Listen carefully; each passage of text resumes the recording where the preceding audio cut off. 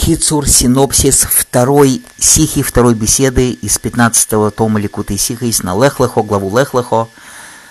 Наши праотцы, как известно, их изучение Торы и заповедей, хотя праотцы учили всю Тору и выполняли все заповеди, но это было им не приказано Всевышним. Они делали это по собственной инициативе и своими силами.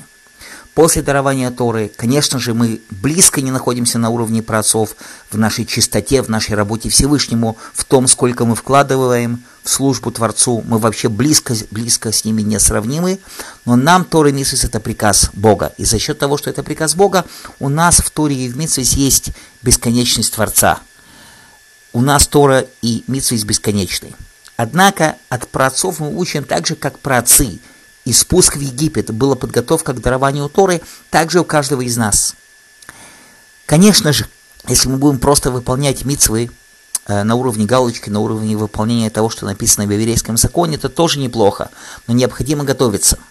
Когда каждая мицва будет с чувством, с подготовкой, когда еврей будет по-настоящему, вот как отцы, Авраам, Ицхак и Яков были подготовкой к дарованию Торы, также и мы будем внутри себя всем нашим внутренним миром готовиться к выполнению любой мицвы, тогда мицва будет не просто для галочки, не просто выполнение мицвы по Шулхан Аруху, а в ней будет свет и содержание, и еврей сможет ощущать и чувствовать раскрытие Творца, раскрытие света в этой мицве.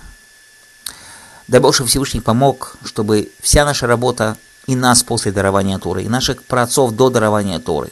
Вся наша работа каждого из нас просто по выполнению Шулхан Аруха и работа в прочищении и подготовке себя к мицве, к молитве, чтобы все это соединилось вместе, и мы уже закончим тот путь, который начали наши праотцы, Авраам, Ицхак, Яков, закончим этот путь с моментальным приходом Машиха.